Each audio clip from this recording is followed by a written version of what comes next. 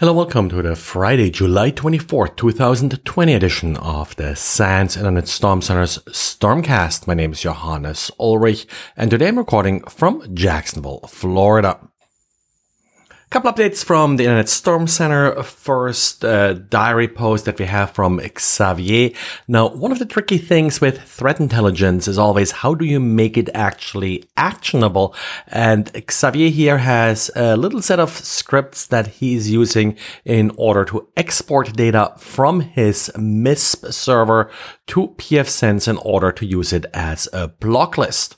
MISP is a rather popular open source threat intelligence platform and very good at sharing information with others and importing, exporting, of course, in various formats. And that's kind of what Xavier is going for here, to show you how to export this data to then import it as a block list in pfSense.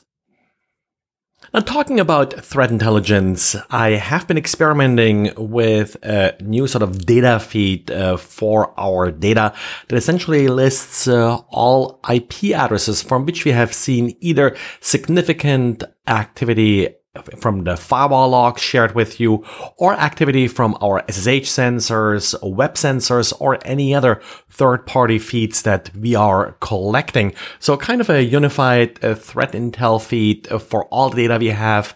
It's not very large because I try to limit it to sort of some of the more significant data we have. It's definitely not a block list because, for example, one of the pieces of data we collect is whether or not an IP is being used as a name server for a top level domain, which can also be useful to enrich your data. And that's really how it's supposed to be used. If you do have a SIEM or some system like this where you are investigating your logs, you can use this feed to sort of add additional attributes to IP addresses.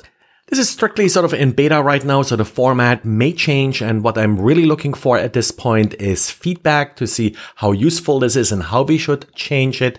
And then, of course, the URL for the feed will be in the show notes.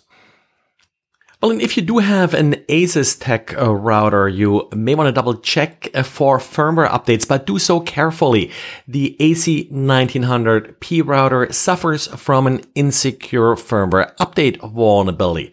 Apparently, the router just uses the simple utility wget to download the firmware, which in itself is not that bad, but they are using it with the no check certificate option, which will essentially disable any authentication and integrity protection that you usually get from TLS and allow for machine-in-the-middle attacks. And in addition, the release note dialog also suffers from a cross-site scripting vulnerability, so an attacker could then probably use the malicious firmware to exploit that.